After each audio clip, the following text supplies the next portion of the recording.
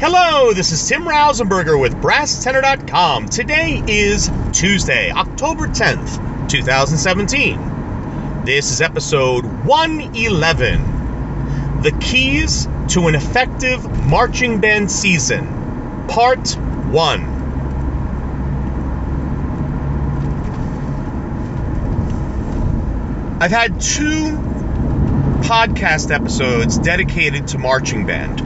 One had to do with leadership. That was my last episode. And the one back in episode 91 had to do with why marching band is great. But we need to take all of that, put it together. And in this two-part podcast, I'm going to discuss all of the things to consider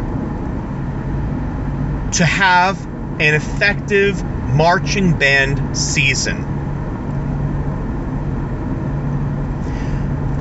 This first part is going to target everything you should consider prior to the start of the school year.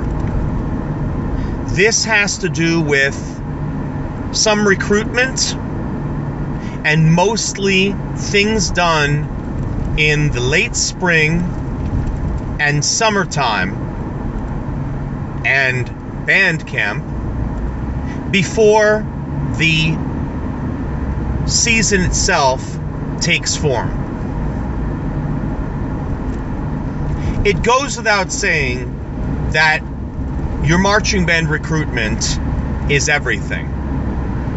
Finding the ways to rope students in, and that's exactly what you have to do with a lot of students. Rope them in. And get them involved is sometimes easier said than done. Some school systems do not allow students to have that choice. They may be required to be in marching bands based on whatever class they're already in, they're already part of. Might be a school where there's only one band class, and if you're in that class, you also have to be in the marching band. But by and large, throughout the United States, a lot of the marching bands are volunteer.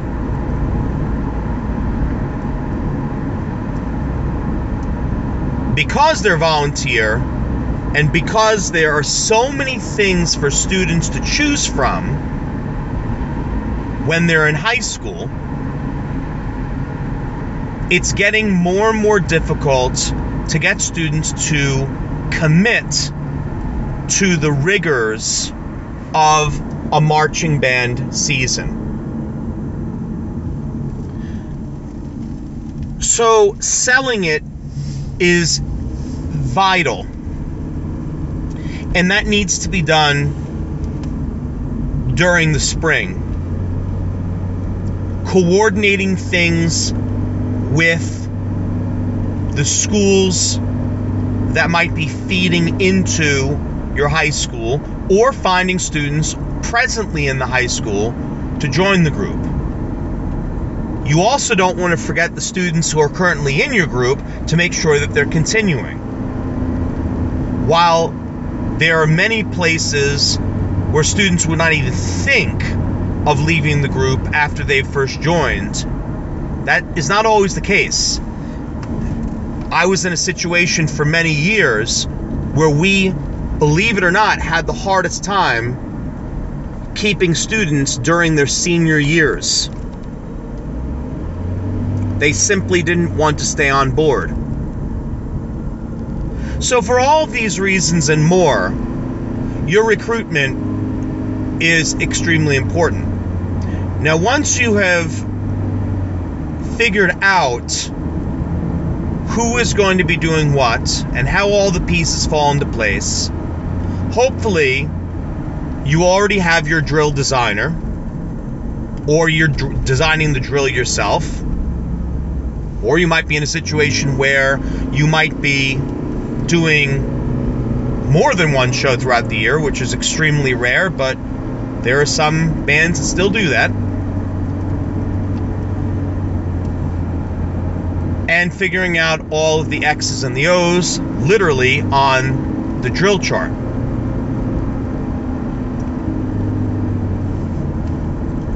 But the real question comes in relation to the instruction that's going to take place prior to the school year, the new school year. And when is it going to be done, and how is it going to be done? I'm going to share with you some ideas that I've tried, which have been mostly effective over the years. And it starts at the end of the previous school year. What I usually will do, at least in New Jersey where school is still going on into the middle of June, at some point during the month of June,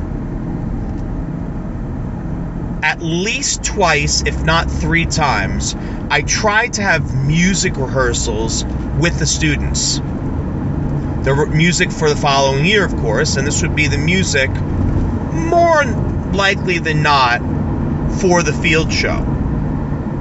You probably don't want to do other music with them because younger students can get extremely overwhelmed. Because marching band is going to have a lot of music that needs to be played throughout the season. And it's going to be way more music and a much shorter a shorter window of time for the students to learn the music. So, for that reason, I can't stress enough how important it is that students have rehearsals as often as possible. Now, the summer can get difficult depending on where you live. Some places, students don't go away much, and you don't have to worry a heck of a lot about students and their availability. Where I used to work years ago, it was extremely difficult to get all of the students to be at summer rehearsals. Very, very challenging. Sometimes we would have a skeleton crew there, maybe only half the band, and that made it very challenging. So we need to know that students rarely will work on the music effectively on their own. You have to know that. You cannot expect students, no matter what resources you give them, to have all the music learned on their own. They need to be spoon-fed. Even the best marching band students from the best programs are going to have the music taught to them by qualified instructors. I've also found that students who run sectionals should never run the sectionals without the help of faculty at all.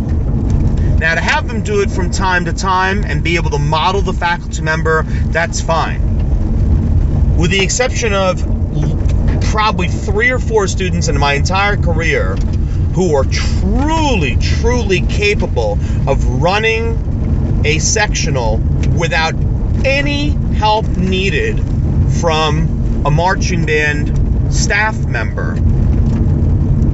Many of your student leaders who are having students get together at houses or other places, a lot of the time can be wasted, and nobody likes to waste time. It's fine if part of the intent is for the students to socialize without the leaders, what I mean by that is the adult leaders being there. That's fine. But if it's strictly for musical purposes, you have to be very careful with that in terms of the expectations for how much they're going to be able to accomplish. You have to be very, very careful. The students will hopefully get their music down prior to band camp. That's going to make your marching band camp experience far more productive. Because if you have to spend the entire marching band camp working on music, you're going to be very much behind the 8 ball when the new season starts. And that's not fun. You don't want students to be stressed out. Students have enough stress in their lives. They don't need any more stress in terms of how prepared they are going into their first game of the season. Now, the band camp itself, you have to be sure that students know what to expect and how to prepare. One of the biggest things is making sure that students have been exposed to the weather elements. I've taught in too many places where students don't get outside enough, or they don't get outside at all. They just sit inside air-conditioned homes for the entire summer, and the first time they're getting outside is during a marching band camp. That would be akin to a football player doing the same exact thing. What football player would ever sit inside their home the whole entire summer and then all of a sudden put on a helmet and pads and all their gear and try to have a full-blown practice? I mean, they'll probably be in the hospital. Probably be in the hospital for dehydration. That'll be the first thing that would happen. Because those fields are unforgiving. There's no shade. There's nowhere to go. And even on the days where it's not incredibly humid outside, the sun can be brutal. If you have the sun and the humidity, it's just downright torture, especially if your body is not acclimated to it, and it can overheat very quickly. You as a marching band director or a staff member do not want to be in a situation where a student is getting ill because he or she is not prepared. And once again, like I said in the previous episode, the biggest reason for that is because people who are not in marching band, including administrators, do not understand and have any grasp whatsoever on the physical demands of being out there with an instrument and broiling in the sun. They totally understand it when it comes to sports. They don't understand it when it comes to marching bands. Now, if you want to spend all of your time educating those people, be my guest. I think personally it's not worth doing and wasting your time. I just don't think it is. I think that you should spend more of your time focused on your kids and getting the best possible product you can than fighting with people who are never going to understand. How do you get them out of their houses?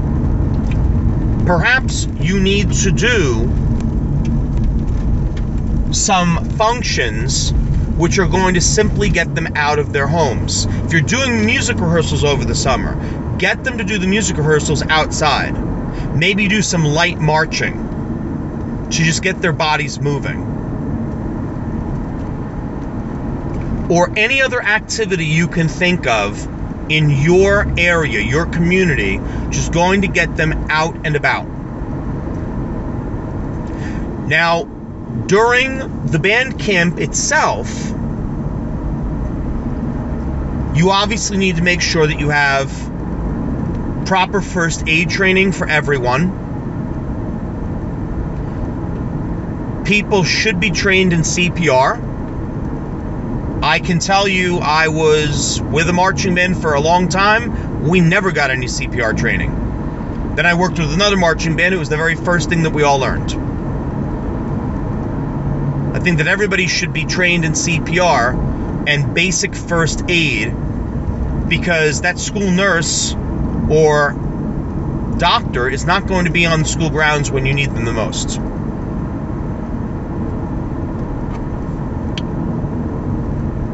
It doesn't hurt if you have a parent who has been approved to be there with you, who has some type of medical or nursing experience. Not a bad idea.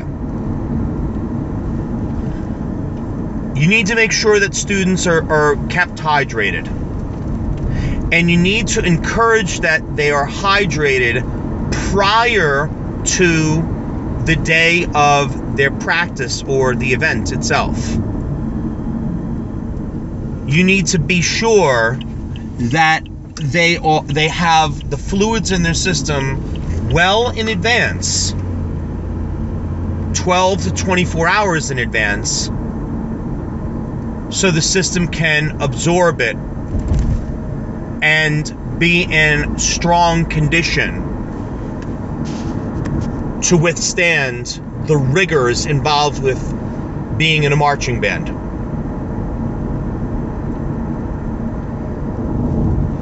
Marching basics.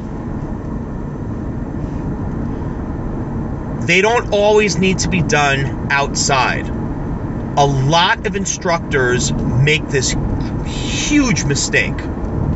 Having students stand at attention on a football field for long periods of time is ridiculous. It should be done inside, whether it's in a gym, whether it's in a music room, and other basic commands similar to those should also be done inside. Now, it's not to say that they shouldn't be done outside at all. They should be. But also be sure, whenever you're teaching whatever commands you're teaching, make sure the students know why they're doing what they're doing. Because again, it is so ridiculous if you're teaching specific moves which are never going to be used. If you know what an oblique is, that's something that could be used in a show, but it might not. And if it's not being used, then you might not want to spend an excess amount of time doing that as part of a marching basics box.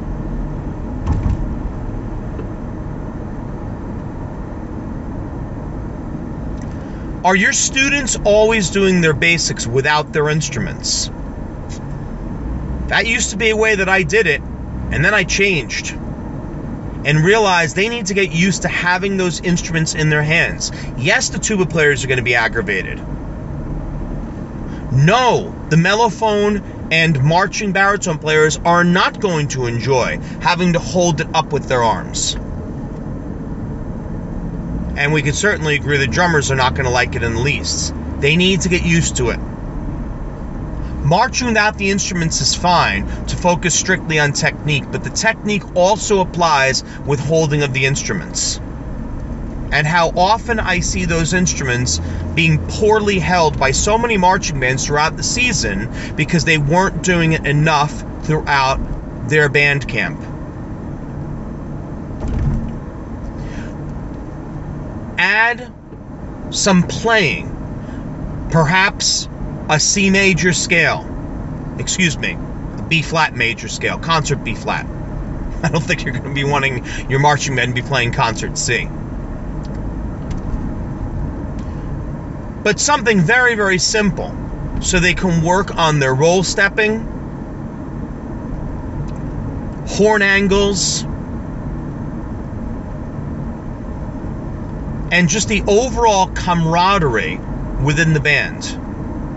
Make sure to take breaks. And if you're going to take breaks, make sure to take the breaks when you say you're going to take them. Bands get so irritated when you tell them there's going to be a break and a rehearsal's going well, and you tell them, okay, no, just one more time. Just one more time. That's one of the famous last phrases of all marching band directors. Just one more time. We'll do it just one more time. Okay, 5 more minutes. And then 5 more minutes turns into a half hour. The students know exactly what's going on, and they're getting annoyed. And once they get annoyed, that's going to affect them. And my final thought before part 2 is to keep in mind that the rain is not such a bad thing. I have had some incredibly productive rehearsals in the rain. Now, I'm not talking about torrential downpours, but when it starts to rain, you would think that students are going to hate it. The reality is, I've gotten some of my best rehearsals done in the rain. And they need to get used to the elements anyway, because at some point throughout the season, it's probably going to rain during a parade or during the field show.